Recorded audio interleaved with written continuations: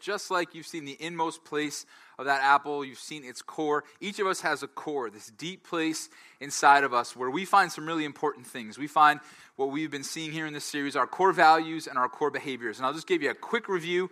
And if you are like clueless and lost in these next few minutes, I really encourage you to check out Core Part 1 on our podcast because it'll go into a lot of detail and lay a lot of the foundation that you may have missed. But here's my best shot at like a 30-second review. Deep inside you there, you find your core values. And your core values are pretty simple. They're just what you and I, what we believe matters most. So deep inside you, you find those values. And then those values drive your core behaviors. And your core behaviors are what you and I do in response to what we value. And so we have our values drive our behaviors. And so the simplest way to say it is this, is we value certain things, so we behave in certain ways, right? And this is true of all of us. Deep inside of us, we have these values. They drive our behaviors, and you can see it in all different ways in our lives. I've given you all kinds of examples so far. A few weeks ago, I talked about how in our family, we really value a good prank, and that drives a lot of our behavior. Well, the same is true of us here at the church. We love, as a full-time staff, to mess with each other a good bit. And if you were here like 6 months to a year ago, you remember I did a series, and I talked about in one of the messages this aroma. The Bible talks about this aroma, and so I lit this epic candle. It's a caramel toffee candle. You guys remember that? This smells so good. I've been tempted to eat it on many occasions. It's so legit. And so I came back to the office the week after I did that message, and I thought I had put this candle up on my desk, and I couldn't find it. I'm like, what is going on? And so I came down on the stage. I was looking around. I was looking backstage. I still couldn't find it. But the weird thing was I went upstairs, and every once in a while in my office, I would smell the candle. I'd be like, what is going on? And now the funny thing was this candle also came with a top kind of like this. And kind of like this top, it had some of the candle wax melted on it. And so I'm thinking to myself, is it strong enough, like just the top, that I could smell this every once in a while? It's making the whole office smell. And you know, we have a skylight in our office. I share an Andrew with my office. I share my office with Andrew. And so we have the skylight. And so I was thinking, man, is the sun like coming in at certain hot days of the year and hitting it and heating up this top that it's making the office smell like this?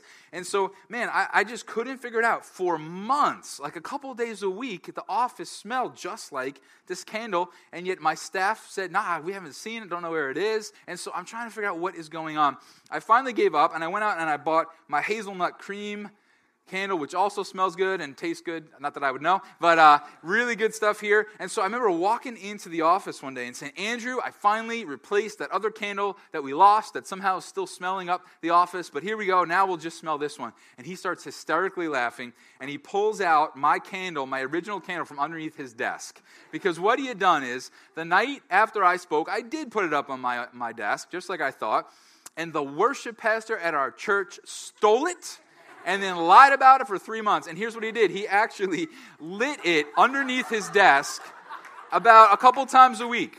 So I'd be sitting at my desk, and I'm like, Andrew, you smell that? He said, yeah, I do smell that. I'm like, what is going on here? Doug, I don't know what's going on here. And there it is, lit under his desk.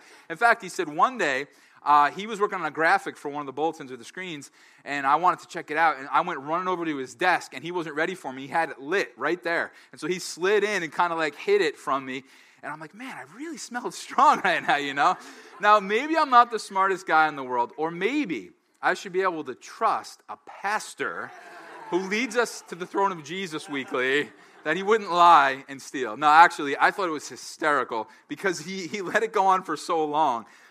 Months and months he let this go on. And so there you have it. Our values drive our behaviors. And the same is true for you. You value certain things. It drives you to behave in certain ways. And so we've been talking about how, if that's true, if our values drive our behaviors, then we have to be sure that we're valuing the right things.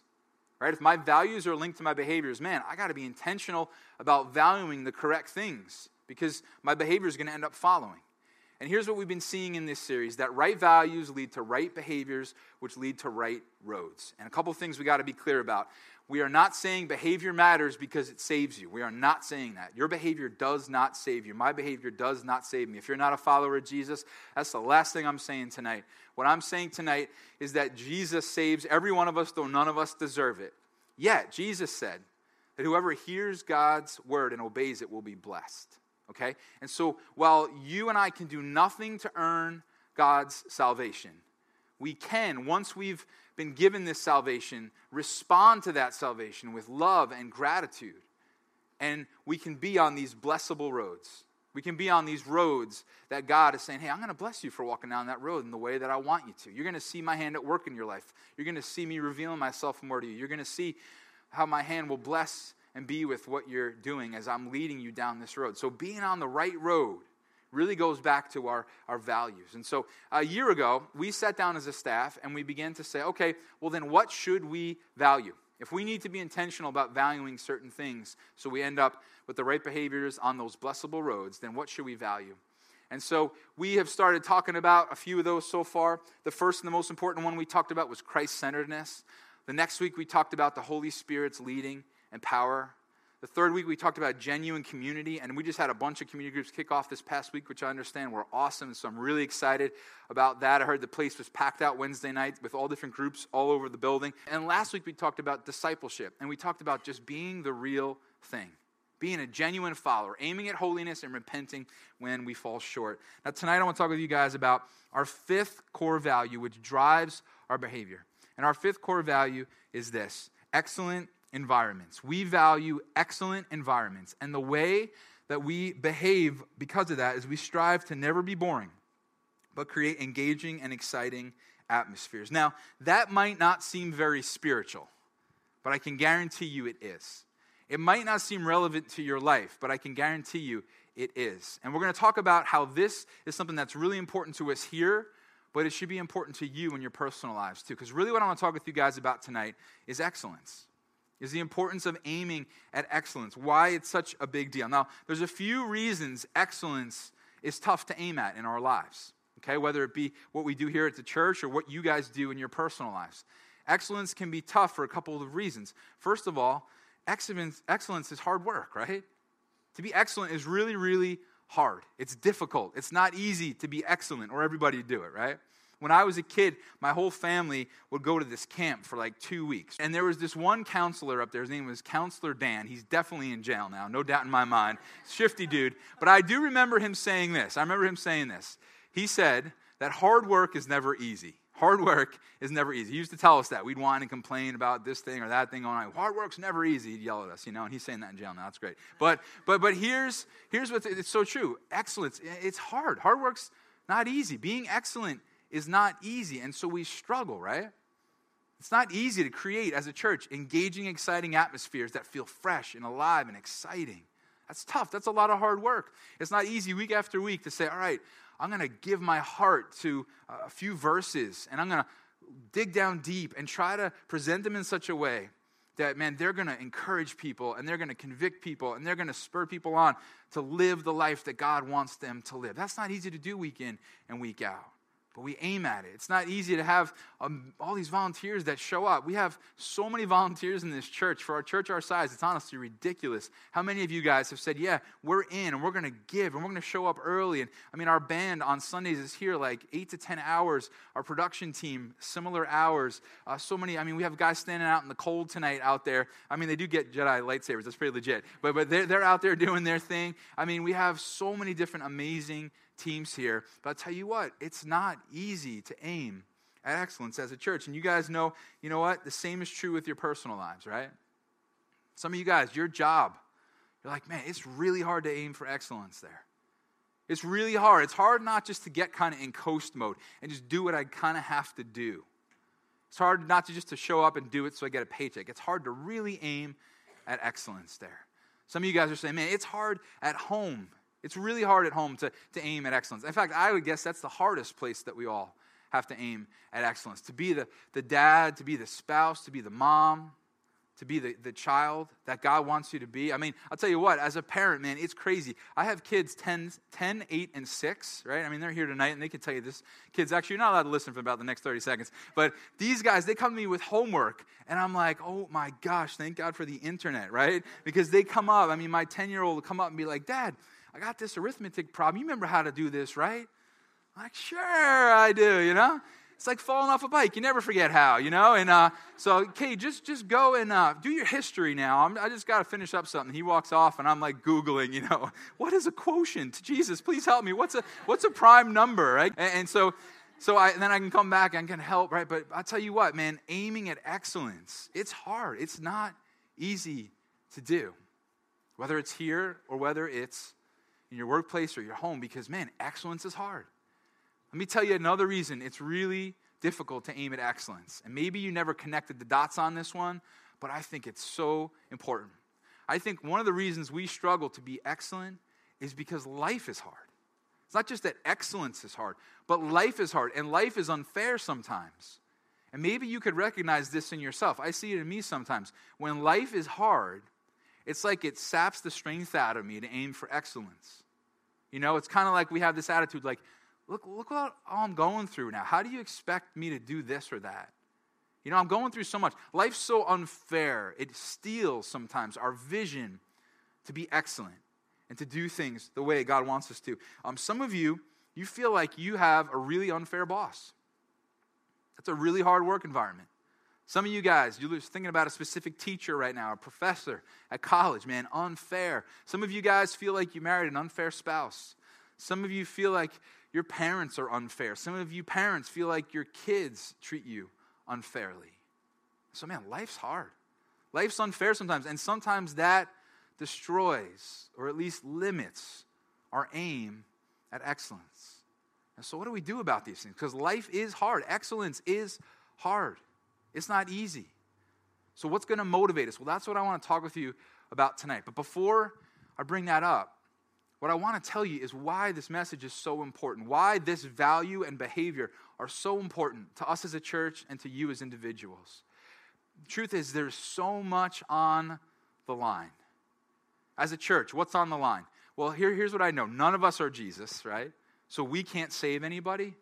But what I do know is this. As people walk in the door, we either point them to Jesus or we turn them away from Jesus, don't we? And so I know, and I'm trying not to put too much weight on my shoulders here. I'm not God. I can't save anybody, and neither can you, and neither can our band or any of our teams. But I'll tell you what, when they walk in, either church and God are going to be exciting and relevant to their life, or they'll be boring and completely irrelevant.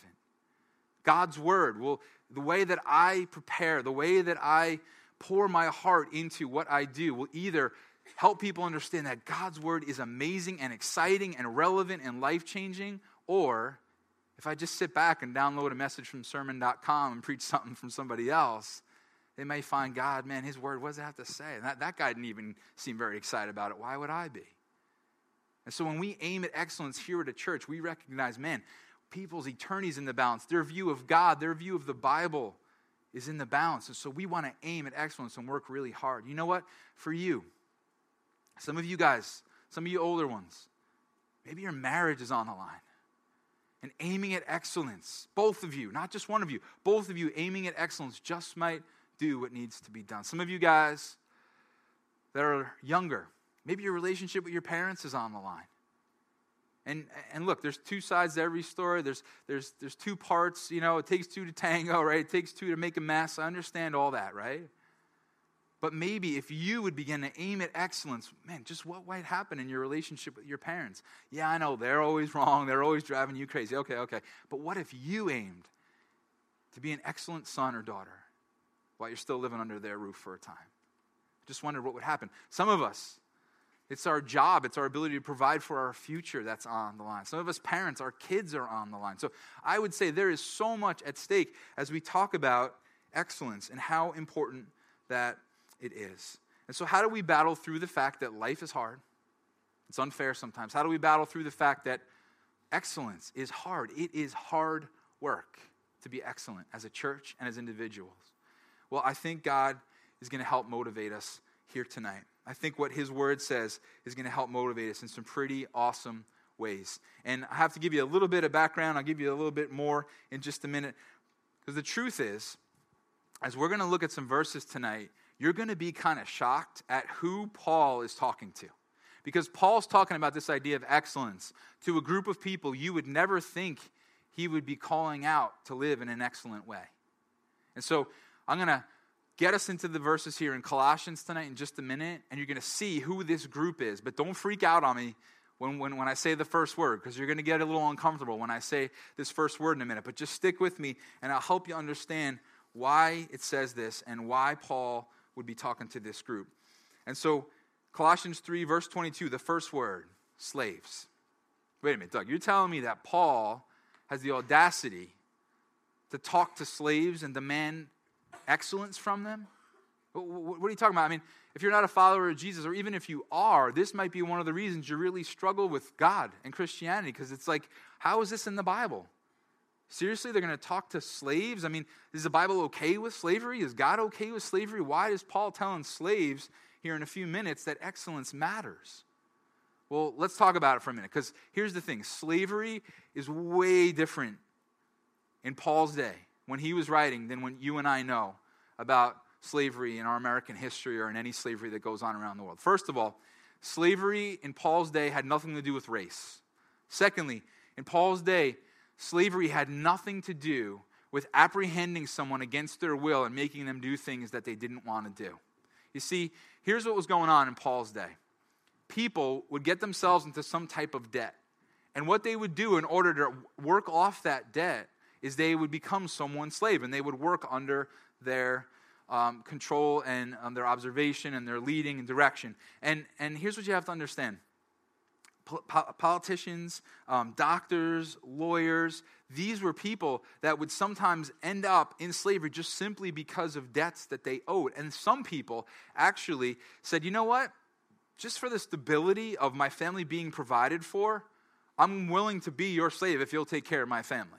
Okay, so we are not talking about slavery like we know. We are not talking about abuse and misuse and, taking someone against their will. In fact, the Old Testament, if you want to get real hardcore on this, the Old Testament talks about how if anyone apprehends someone against their will and sells them into slavery, that person is to be executed, all right? So that's pretty intense here. And in the New Testament, anytime slavery is brought up, it's brought up talking about the slaves' rights and treating them fairly and rightly and not harshly. And Paul says to slaves, you know what? Earn your freedom. Work off your debt and go and be free. And so we're talking about two different worlds here. But Paul still says slaves, and then he goes on and he says some things about excellence that is really, really unbelievable and motivating. And the reason I bring it up, because I wrestled with whether to talk about this or not, because I didn't want you tripping over the slavery thing, but the reason I bring this up is because if Paul's looking at people who are owing a debt and are stuck in that slavery, and he's still talking about excellence, then how much more for you and I? How much more would God look at you and I and say, hey, I want excellence. I want to see you aiming your life at excellence. But why? Why? Because life's hard, excellence is hard. Why? What's going to get me there? Well, let's look at what we see here. He says, slaves, obey your earthly masters in everything. So here he is, hinting at excellence, not perfection, right? Let me make that distinction too. Some of you guys remember last week we talked about when we're aiming at genuineness, it doesn't mean perfection. Same thing. When we aim at excellence, we're not talking perfection here. But he says, okay, obey them, right? And he's not talking about obeying them in abusive relationships or any kind of thing like that. It's, again, a totally different ballgame than we're used to. And then he says this, and this is so powerful. This should speak to your life and my life. He says, and do it not only when their eye is on you and to win their favor. Right? He's saying, look, don't just do it when they're watching you. Don't just be excellent in the moments when you have their attention, you know they're watching. There's million ways to apply this to our lives. Don't just do it when our boss is watching. Don't just strive for excellence then. Don't just strive for excellence when you know your parents are going to notice. Husbands in the room, don't just do it when your wives are going to give you credit for doing something around the house, right? I know myself, right? I could wash the dishes one of two ways. I could do it in the way that Kelly will never know and I get no credit, or I can do it the way she will know and I get credit, right? And I'm opting for number two. And so number one, she could be out with the kids and I could get all the dishes done and put away, but where's the credit, right? And so number two is I hear the car pull into the driveway and I close the thing and hit the button. She walks in, the cycle's going, and Oh, honey, you did the dishes. Oh, yeah, look at that. I can't believe it, right? Same thing's true with the laundry, right? I never walk harder. I never take harder steps in my house than when I have laundry in my arms, you know? So, honey, what are you doing? I just got the laundry. Just going to go fold it, honey, now and get credit, you know? And so, you know, Paul here, he's saying, look, don't just do it when their eye is on you. He says, no, aim for excellence, even when they're not looking. And then he goes on, he says, with sincerity of heart and reverence for the Lord. Well, why does he bring God into the equation here? Do it with sincerity of heart and reverence for the Lord. Why is God even mentioned here? What does this have to do with anything? In verse 23, he says, whatever you do, work at it with all your heart. And so Paul, again, he has them aiming at excellence. How much more you and I should be aiming at excellence? Well, why though? What's the motivation? Well, we start to see in the next part. It says this, as working for the Lord, not for men. As working for the Lord, not for men. He starts to help us understand something here. He's going, okay, I want to give you a paradigm shift. I want you to start to see things a little bit differently here. When you think about the work that you do, when you think about excellence at home or at the job or at school, I want you to think about the fact that, man, you shouldn't see it as if you're doing it for people, but see it as if you're doing it for God. See it as if you're doing it ultimately for God. Don't just think, you know, as a volunteer, I'm going to make Doug happy. You know, he's always telling us do this, do that. I'm just make him happy, shut him up, right? No. Ultimately, you're not doing it for me. You're not doing it for the people around you. You guys at home, you know, I mean, it's great to serve your husband or your wife or your kids or your parents. That's awesome.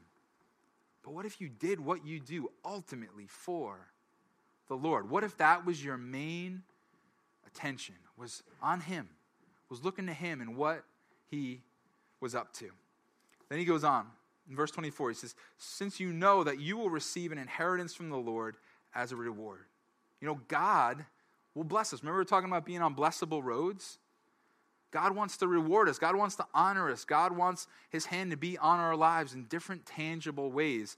And he's saying, look, when you aim at excellence, you will see my hand at work in your life in some powerful ways. I just wonder, I think some of that reward is going to be an eternal reward, but man, I believe also, and I've seen it, that when you and I honor God and we shoot for excellence, even in our relationships, even in our schoolwork, even at our job, that man, he begins to bless and breathe into those relationships.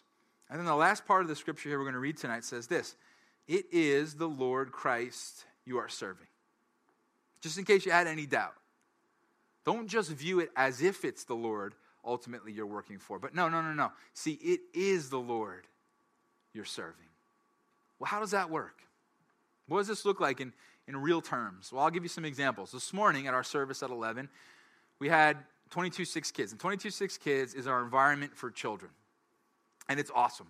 And my kids love to go to 22-6 kids. And I love that my kids love to go to 22-6 kids. And when they get downstairs with the staff, what could happen is Joey and Katie and Stephanie and Allie and Kevin and many of the others, Claudio, many of the others that are down there, they could just go, babysitting, whatever. Let's just do what we got to do. Make sure none of the kids kill each other, you know. Get them all back in one piece to their parents. That's good. No, but instead they go, no.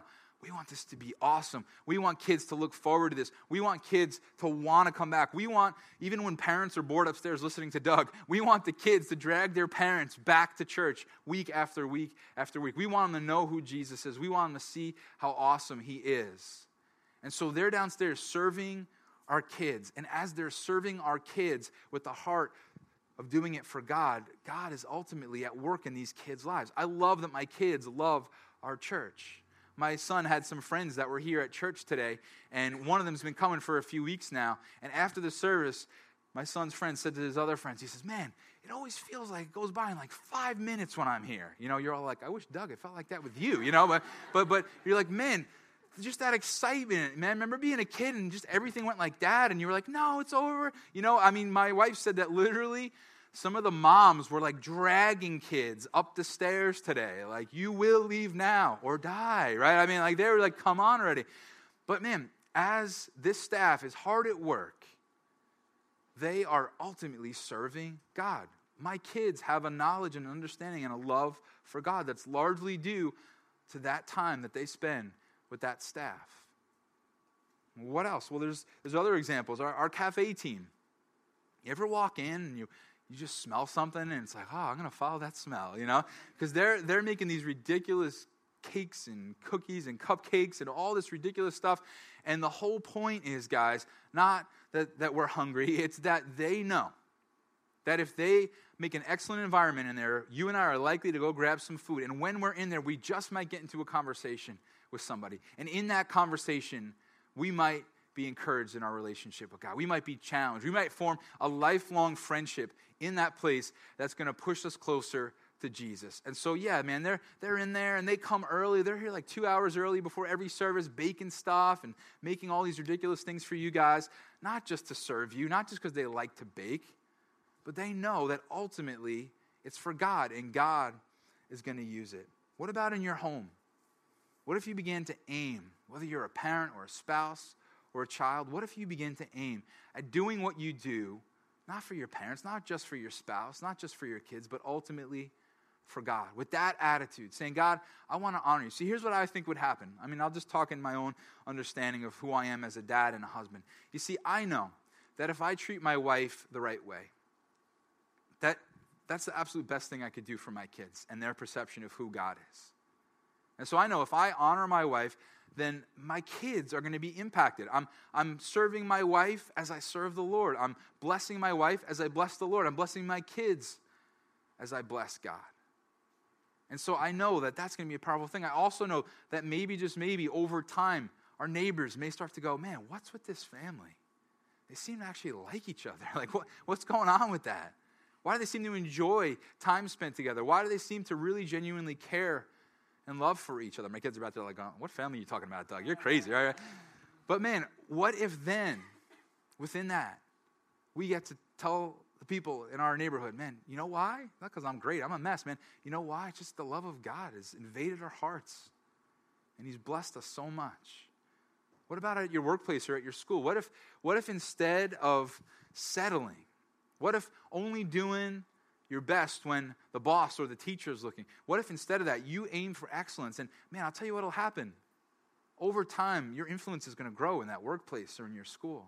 People are going to begin to seek you out. And in that opportunity, then you have the chance to talk about the difference that God's made, the reason you work so hard, the fact that, man, you view every day as an opportunity, yeah, man, to make some money and do well in school and bless the people that you work with. But ultimately, man, there's something bigger driving you. I'll tell you what, when you and I aim at excellence, God is going to be seen. It goes right along with those verses we ended with last week. That outsiders will look at us and eventually they'll glorify God as they see our good deeds. I'll tell you, when you and I strive for excellence, that is a form of striving to honor God with some good deeds that others are going to look at and say, man, that impacts me. It makes a difference in my life.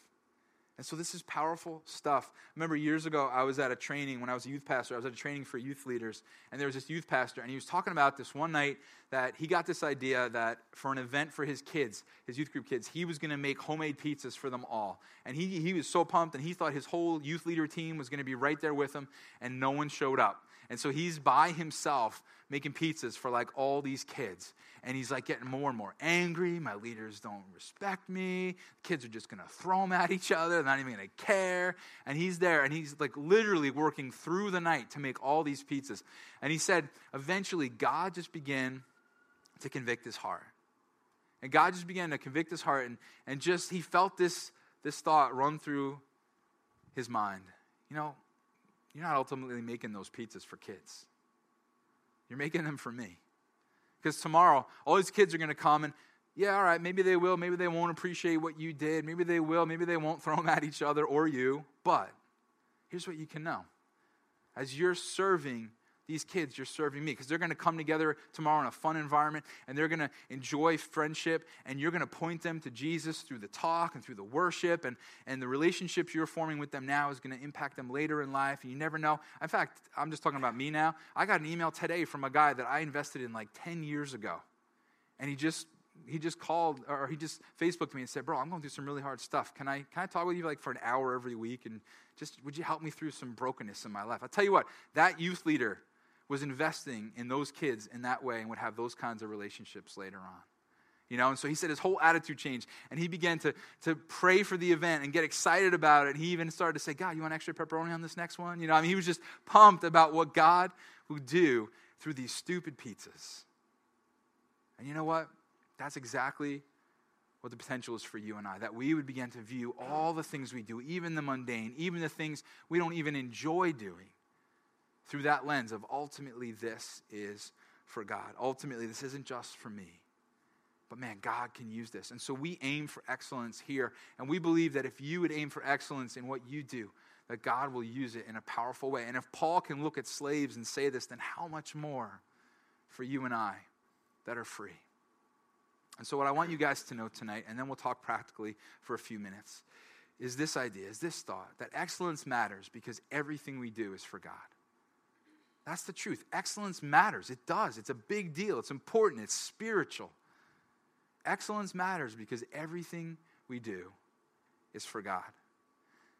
And so I feel like what God's saying to me is, Doug, I want you to pour your soul into every message, every week. It would be a sin. It would be wrong. I would be broken if people walked in here week after week thinking, man, thank God that's over. I endured that. But no, I want God's word to be alive to you guys. I want to make a difference in you. I'm not here tonight to teach you information. I want to inspire you to live a different way every single week. To follow Jesus, to do what he's called you and I to do and to be in love with him. That's what I want to happen as a result. And so I think he's saying that to me. I think he's saying to our band, you guys prepare hard, continue to strive for excellence. Man, because when you lead worship, you're pointing people to me. And the excellence matters. When I was in college, there was this nicest guy, and he would get up before our student body at Nyack College, and he would play his heart out. And I'm not being mean. Don't even laugh, okay? This is not a joke, but he really was terrible because he just didn't aim at excellence. He didn't put the time in. He didn't know the words. He didn't know the chords. He was singing the wrong notes all the time. And here we were trying to worship God, but he was straight up distracting us from worshiping God. And I so appreciate about our team, man, our band, that they come in week after week, excellent, ready to point you guys to God without distraction. And they're just passionate about seeing people worship Jesus. And that goes on for all our teams, because ultimately, guys, I'm writing messages not for you. I mean, yeah, for you, but ultimately for God. The band's preparing not for you, but ultimately for God in every single team that we have. I think outside the church, God is saying to you guys, love your spouse and your children and your parents like you're doing it for me. Yeah, but Doug, you don't know the story, and you don't know the background, you don't know what this and that. Okay, I don't. And you know what? There's layers, and there's things that maybe need to be worked through. I understand that. But man, I just think God could do some huge things if you'd begin to love your spouse and kids and parents the way that God wants you to, ultimately for him. But Doug, they're so imperfect. They're such a mess. I understand that. You're not ultimately doing it for them, though. You're doing it for him. How powerful could that be? Be excellent at work and school. Don't badmouth the boss or the teachers like everybody else. Don't just get by, but honor God. I don't even know if you guys have ever felt this way. I remember I wasn't the best student in the world, but I do remember that there were times when I knew my stuff and I went into a test and I felt ready. And guys, I'm just telling you, there's a joy just in that. Knowing that you worked hard and you prepared and you're ready to honor God with the intellect that he gave you. There's a joy. I love getting up on the stage on a day when I've worked really hard on a message and I know that I've given my all. Man, I know I did all I could by God's grace to be ready for this and try to present to you the truth that Jesus is awesome and his word is life-changing. There's a joy in that. There's an excitement in that. There's a passion in that. I have a hard time sleeping on Saturday nights because I'm pumped to get up here and do what I believe God's called me to do. And so I'll just kind of ask you guys some questions about in here and then out of here, okay? In the church, what would it look like for you to aim for excellence? Maybe you're on a team. I'll tell you, I think our teams are already aiming for excellence, and I'm so thankful for that. Maybe you're not on a team yet. What if you begin to look around at the teams we have and say, you know what? I could bring a level of excellence to this team. I could jump on this team, and I could help. I could pour in to what's going on here and bless God and bless the church as I use my gifts. I'll tell you one thing you can do. You don't even have to join a team. Let's just be friendly and loving to those around you. The most excellent Christians ever are is when they're just straight up loving. And so just as people come in, just being friendly to those around you, being kind and going out of your way to talk with somebody who's sitting by themselves, that could be really, really powerful. Outside the church, in your personal life, what do you need to aim at excellence with? What areas of your life do you begin to need to say, God, I got to tell you, I'm not the student I could be. I'm coasting. I'm not the worker I could be. God, I want you to use me at my school. I want you to use me in my workplace. I'm not the husband I could be. I'm not the wife or the child or the parent I could be. I'm not the neighbor I could be. I know there's more. I know I could aim for excellence, and God could be at work. If you're on our volunteer team, then we've trained you with this question. You know this, and everybody else will think this is real weird, but I'll explain it in a second. If you're on a volunteer team, you know what I mean when I say, what would blank think? Because we've trained you that way. See, what we say to our volunteers is, we all have somebody in our life that we really, really want to come to know Jesus. We've invited them to come to church. We're so pumped for the day they walk through the door. And so one of the ways we've trained our team is to go through every service just thinking, what would blank think? What would that person think? Like my buddy Rob, I really am praying that he'll walk through the door one day. And the day Rob walks through the door, I want every team to be like hitting it 100%. You know what I mean? Just like you. Who's your fill in the blank person, you know? What would blank think? Imagine as they walk through the door, you want my message to be on target. You want the band to be solid, the production. You want the cafe like wafting ridiculous smells. I mean, you just want it to be the most epic day ever. What would blank think? And we want our volunteers going through their service thinking that. What would blank think? And we want them thinking about who their fill in the blank is. So what would John think? What would Bill think? What would Susan think? If they were here with me walking through this service, what would they think about how excellent everything is here? And I think that's a great tool, but we're going to one-up it. Because really what Paul did here for us tonight is he tweaked that question a little.